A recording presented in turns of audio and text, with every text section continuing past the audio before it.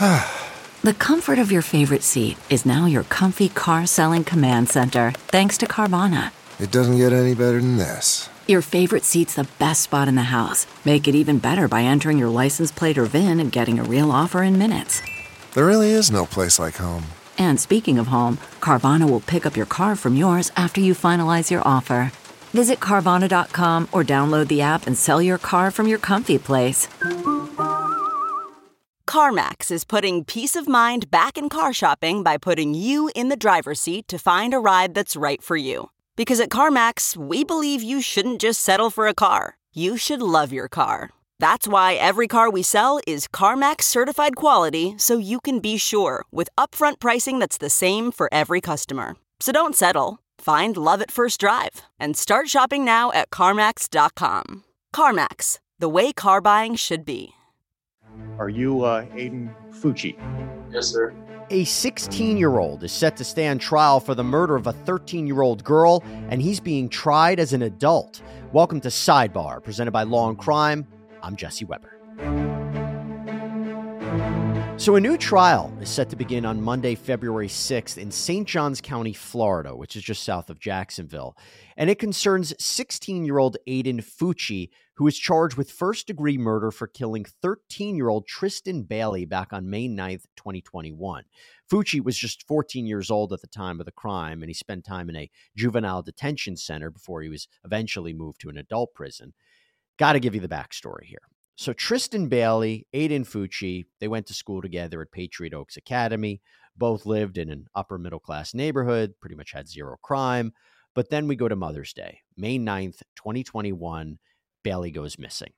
Her mother reports her missing. The police immediately respond. They put out an alert. The community stepped in to search. People put up flyers. They had huge search parties to look for her, trying to find her in any way possible, because we know that the first hours, the first few days are the most critical. And as police investigated, they found footage on a neighbor's security camera. And that footage is so crucial. In that footage, it purportedly shows Bailey and Fucci walking together on the sidewalk on May 9th at 1:15 a.m. They're just walking toward a wooded area of the neighborhood. Nothing really out of the ordinary as you watch it. But then it was revealed that the two were friends and that they had been hanging out several times a week. But here is where things take an extremely eerie turn. Nothing is caught on that same camera until a little over 2 hours later, when the video seemingly shows just Fucci, not Bailey, Fucci walking back home alone. Now, as you can imagine, after watching the footage, police immediately took Fucci in for questioning. And while he's in the back of the police car, this is where things take another strange turn. Fucci takes out his phone and he proceeds to take a Snapchat of himself with the caption, quote, "Hey guys, has anybody seen Tristan lately?" And if that wasn't enough, he proceeds to take a video as well. We're having fun in a cop car. Yep. Tristan. What's up, guys? Yep. Tristan, if you walk out the damn, it's in a cop car, cuz. Tripping, dude. Now, of course, just like any other gossip in any other high school that would operate, you can imagine what happened next. The Snapchat of Fucci gets shared with pretty much the whole school. After all of this, Fucci's younger cousin was questioned by the police. Investigators asked her about any odd behavior from Fucci. She stated that he once told her that he might go to jail sometime in his life. Now, back in the squad car, Fucci's demeanor kind of changed. He spent time in the back seat, and reports are that he became upset and said, quote, "I'm going to get arrested for this BS." Now, here's something to note. Now, one of the initial stories that Fucci told investigators is that he and Tristan were walking. She grabbed his privates. He pushed her, and she was struck in her head. And he says that he was dizzy from smoking pot earlier, and he just left her there and, quote, walked around alone for a while. Fucci also told the detective that Tristan could have been involved with a drug dealer who's in his 20s, that she talks to him through social media, maybe trying to signify something could be there. But in the end, is this BS, like Mr. Fucci claims? Well, now let's get into the forensics. So investigators search his bedroom. And what do they find in his bedroom? They find blood on some pieces of his clothing. And the blood was later tested and came up positive as Bailey's blood. And then, after 16 hours of her disappearing, Bailey's body is found. She is found less than a half a mile away from Fucci's home. Horrible, horrible situation of a 13-year-old girl stabbed to death. And I'm going to get back to that in a minute. But let's go back to that surveillance footage, because investigators asked Fucci why it took him so long to go home. He said he walked around and had to clear his head, like I mentioned. But if you look closely at the surveillance footage, you can also see that he walks up to his front door, seemingly holding something in his hands. Something, not entirely sure what that could be. Well, let's talk about the murder weapon. During the investigation, the police searched the lake, which was right near where Bailey's body was found, and they find a folding button knife. How do we know that this is the weapon in question? Well, first of all, half the blade was missing, and the other half was found lodged in Bailey's skull. But not only that, Fucci's girlfriend reported that Fucci showed her his knife all the time and that he often carried a knife around with him. So you have video, testimonial, forensic evidence. It's already strong against Fucci, but that's not all. Fucci's friends come out and they say something absolutely critical in an affidavit. Quote, "Within the last several weeks, the defendant advised he was going to kill someone and the witness should expect it to happen within the month." The witness goes on to say, quote, "If he were to kill someone, it was going to be planned. He would find a random person walking at night, drag them into the woods, and stab them." These are the alleged words of Mr. Fucci. Well, ultimately, Fucci is arrested and charged with the first-degree murder of Tristan Bailey. He was then held in a juvenile detention center in St. Johns County. And here's his first court appearance, just less than 3 weeks after the killing. So let me tell you what you are charged with. You have been indicted by the St. Johns County Grand Jury on the charge of first-degree premeditated murder. That is a capital felony that is normally punishable by up to death or life imprisonment. In your case, because you are not yet 18 years old, death is not a possible sentence pursuant to the Florida and United States Supreme Courts, but this charge does carry a maximum penalty of life imprisonment. Do you understand the charge against you? Yes, sir. All right, there is probable cause to detain you on this charge pursuant to the indictment issued by the St. Johns County Grand Jury yesterday, as well as the arrest affidavit that I have previously reviewed. The indictment in capias that followed set your bond at none. Is the state still asking that he be held without bond? Mr. Lewis? That is correct, Judge. The state's request is no bond. All right, Ms. Peoples, do you want to be heard on that issue? We'll address that issue at a later date, Your Honor, with appropriate motions and witnesses. Okay, thank you. Having reviewed the appropriate paperwork, I will preliminarily make a determination that proof is evident, presumption is great, so you will be held without bond. Mr. Fucci, do you have any questions about these proceedings today? No, sir. Later on, he's released from juvenile detention. He's arrested as an adult. Now he's heading to trial next week, and he's being tried as an adult for first-degree murder. And if found guilty, he could face life in prison without the possibility of parole. Little side note here, the death penalty can't be considered because he was 14 when this killing took place. He was a juvenile. But the reason he's being tried as an adult is seemingly given the gravity of this crime. You see, he not only allegedly murdered her, but allegedly stabbed her 114 times. 114 times. 49 of the stab wounds were located on her hands, arms, legs. One meaning behind that could be possibly defensive wounds, something that you have to imagine is going to be explored by a prosecution medical examiner in an upcoming trial. And if you thought that that wasn't horrific, if you thought that this case wasn't bizarre enough, we now have to talk about Aiden Fucci's mother, Crystal Smith. So Aiden Fucci's mom is arrested on June 5th, 2021, just less than a month after the killings. Why? Well, she's arrested for tampering with evidence. She is accused of trying to clean Aiden's bloody clothes. How do they know that she may have done that? Well, Smith had security cameras installed in her home, and she's visibly seen going into Aiden's room, grabbing the bloody jeans and washing them. The blood on the jeans and in the sink tested positive for Bailey's blood. Now, I should tell you, she was released on $25,000 bail shortly after being booked into jail, but tampering with evidence is a third-degree felony in Florida, and Sheriff Robert Hardwick said that Crystal Smith will, quote, be held responsible for her role in this case. Now, the evidence seems to be overwhelming against Aiden Fucci that he murdered Tristan Bailey. So what is a trial going to look like? What could be a possible defense? What will even a jury look like? Well, to go over all this and discuss the details of the case, I'm joined by a very special guest. Criminal defense attorney Kathleen Bogenschutz is back with us here on Sidebar. Kathleen, thanks so much for taking the time. Thanks for having me. Okay, so let's first start with this possible insanity, maybe mental health defense. The reason I bring it up is there is one thing that might play a very important part, and that is Fucci's Zoom hearing from September 1st, 2021. You're coming to get on.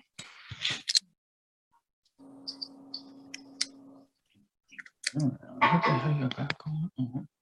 What the hell you got going on? What the hell you got going on? I don't let you demons. I don't let you demons take my soul. You demons want to take my soul away. I don't let you demons steal my soul. I don't know what's going on. What I've seen him before. What's going on? What you got going on? Why am I here? I just want to talk to my mom and dad. What's going on? What's going on? What's going on? What do you make of that? Because I'm torn. If I look at it, I'm thinking, is this someone malingering, maybe faking the symptoms to get an insanity type defense, or legitimate insanity? What's your take on it? So as a defense attorney, I can tell you that the more time my clients that have some kind of mental health issue spend in custody, there tends to be some decompensating regarding their, mental health issues. Even people that are perfectly sane, you put them in the jail for a little bit and they can kind of get a little bit nutty, the same way pretty much all of us did during COVID, honestly, being stuck in our houses. But this is feigning some kind of, I don't know, that he's seeing things, hearing things, something like that. You don't believe it. You don't believe it. I think that we would have seen it before now. He's been in custody since basically the day after the incident, and it would have happened in court previously. There's also been multiple evaluations of this defendant by multiple forensic psychologists, psychiatrists, and to my knowledge, nobody's ever found him to be incompetent to stand trial. They've all found him incredibly manipulative and possibly a textbook psychopath, which kind of makes him a unicorn. And I guess the question is, just going back to the illness, it doesn't matter what his mental state right now. It matters what his mental state was at the time of the crime. And from the evidence you have seen put forward by the prosecution, right? Am I on the right stage there? Because the way I'm looking at it from the prosecution, don't they have strong evidence that this was premeditated and he knew what he was doing was wrong? Absolutely. So there's two different things that we're talking about. We're talking about an insanity defense, meaning I was insane at the time that I committed the crime, or he was, sorry. And then there's the competency to stand trial. And competency is a much more fluid thing. So someone can have mental health issues, but if they're on their medication and properly taken care of and properly advised, they can be totally competent to stand trial, and off their meds, they may not be. And that's something that can change over the course of time. Insanity is a snapshot at the time of the offense, right? So I don't know if he's trying to feign that he's incompetent to stand trial, or if he's trying to say he was insane at the time of the offense. Either way, I think it's hooey. What about the idea of he takes this Snapchat video in the back of a squad car? He has these satanic drawings found in his bedroom. It also makes me wonder, well, maybe there is something to mental health here. Well, I mean, so granted, I'm only speaking from what I've read and what I've seen, not personal information, and I assume so are you. But the information that I have seen from his classmates, from people who knew him, from his little girlfriend at the time, that he was a quote unquote numb person, NUMB, that he just didn't have feelings, that he kind of fantasized about killing things. And just the amount of planning that you would have to put in here, because at the time he's 14, right? So he has to sneak out of his house. He has to lure Ms. Bailey to the place, and it sounds like he did, for him to bring a knife. And then it's incredibly difficult. It's terrible for me to say this, but it takes a lot out of you physically to stab somebody that many times. You would start getting tired after about 20. And he just kept going. He had enough anger to keep going. The 114 stab wounds, that's very important for the prosecution in establishing first-degree murder, right? Oh, yeah. Even if he's trying to say there's some kind of self-defense or overreaction to the scene at the time, you would think that after 2 or 3, the threat would have been neutralized, at least to some extent.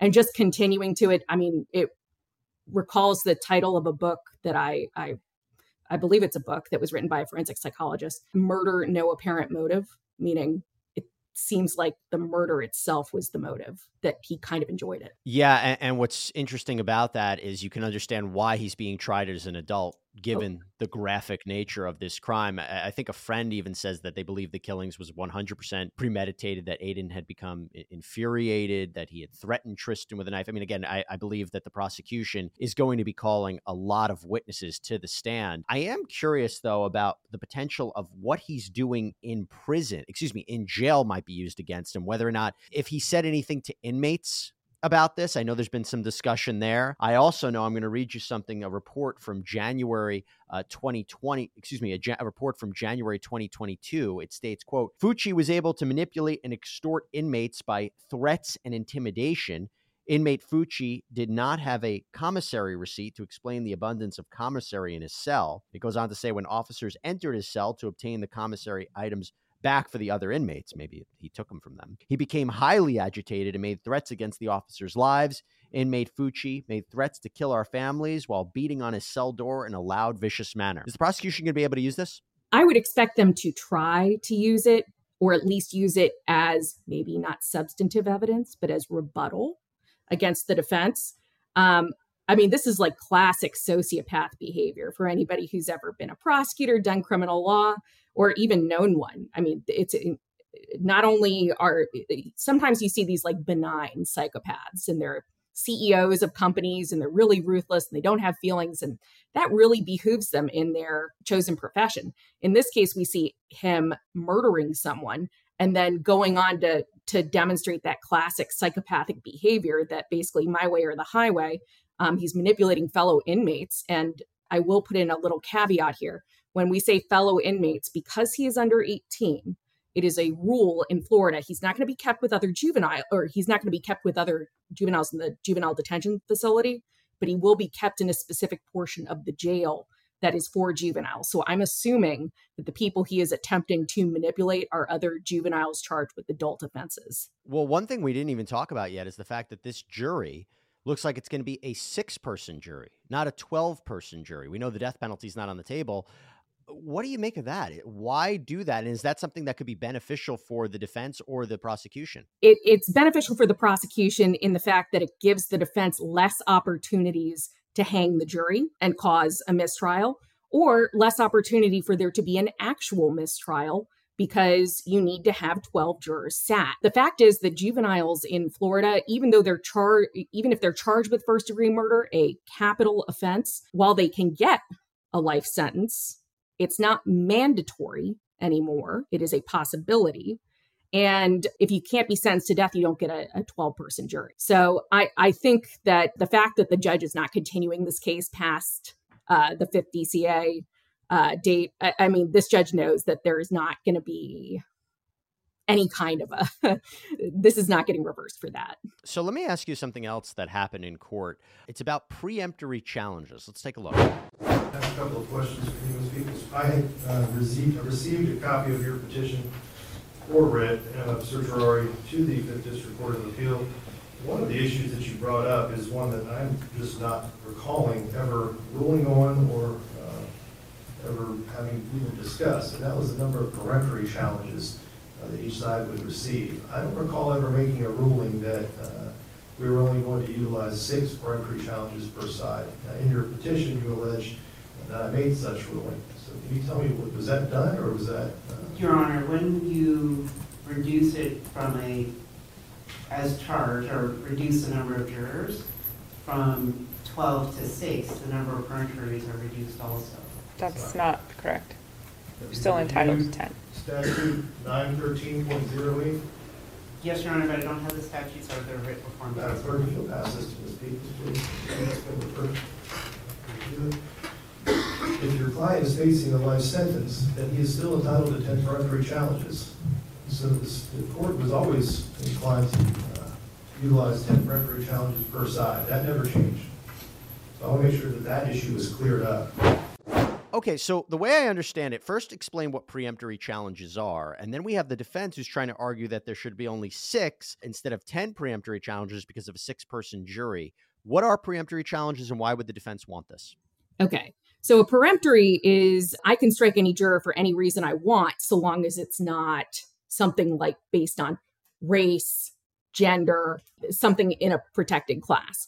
So, and those are yours to use for any purpose. Now, granted, usually when the state is striking jurors, the defense is striking jurors, the other side, if anybody falls into a protected class, they can challenge that and ask for the other side to give a race neutral, gender neutral reason.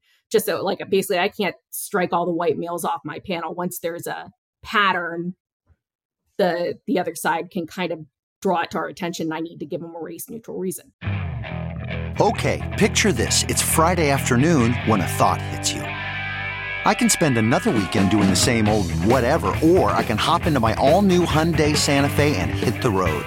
With available H-Track all-wheel drive and 3-row seating, my whole family can head deep into the wild. Conquer the weekend in the all-new Hyundai Santa Fe. Visit HyundaiUSA.com or call 562-314-4603 for more details. Hyundai, there's joy in every journey. Okay, picture this. It's Friday afternoon when a thought hits you. I can spend another weekend doing the same old whatever, or I can hop into my all-new Hyundai Santa Fe and hit the road. With available H-Track all-wheel drive and 3-row seating, my whole family can head deep into the wild. Conquer the weekend in the all-new Hyundai Santa Fe. Visit HyundaiUSA.com or call 562-314-4603 for more details. Hyundai, there's joy in every journey. The number of peremptories, the fact that they're saying they want 6, because it is a life, punishable by life, not punished by life, not a mandatory life, but punishable by life. 10 strikes is appropriate according to the Florida rules of criminal procedure. The fact that they're trying to get 6 kind of leads me to believe that they're trying to create their own error and benefit from it. So, which you can't do.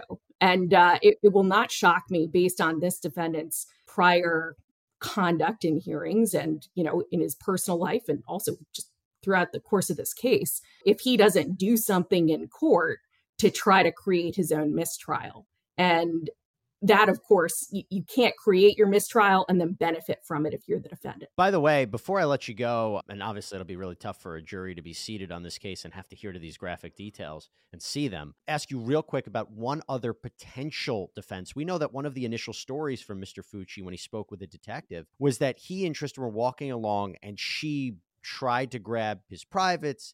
He got agitated, pushed her, she fell down. He left her there. He was kind of dizzy from smoking marijuana. He also made the allegation that she could have been involved with a drug dealer. I mean, is that something you think the defense is going to explore? Because it doesn't sound great. Yeah, no, that's a terrible defense. I think I almost sprained my eyes rolling them at it. If he left her in the woods in the middle of the night at 3:00 in the morning, who else do you think happened upon her? And also, it is my understanding, and of course it'll depend on whether the state gets this into evidence and uses it, but it is my understanding that he has her blood on his pants, on his shoes. So pushing you onto a rock may not cause the kind of blood that we're seeing on him, I lied. One more question about this, because the mother is accused of tampering with evidence. She's accused of washing those jeans, the bloody jeans, to get rid of evidence. She's been charged with tampering with evidence. Got to get your thoughts on that. Caveat, I'm not a mother. And I know that most mothers would lay down their lives for their children. That being said, oh my God, it's one of the worst things I've ever heard.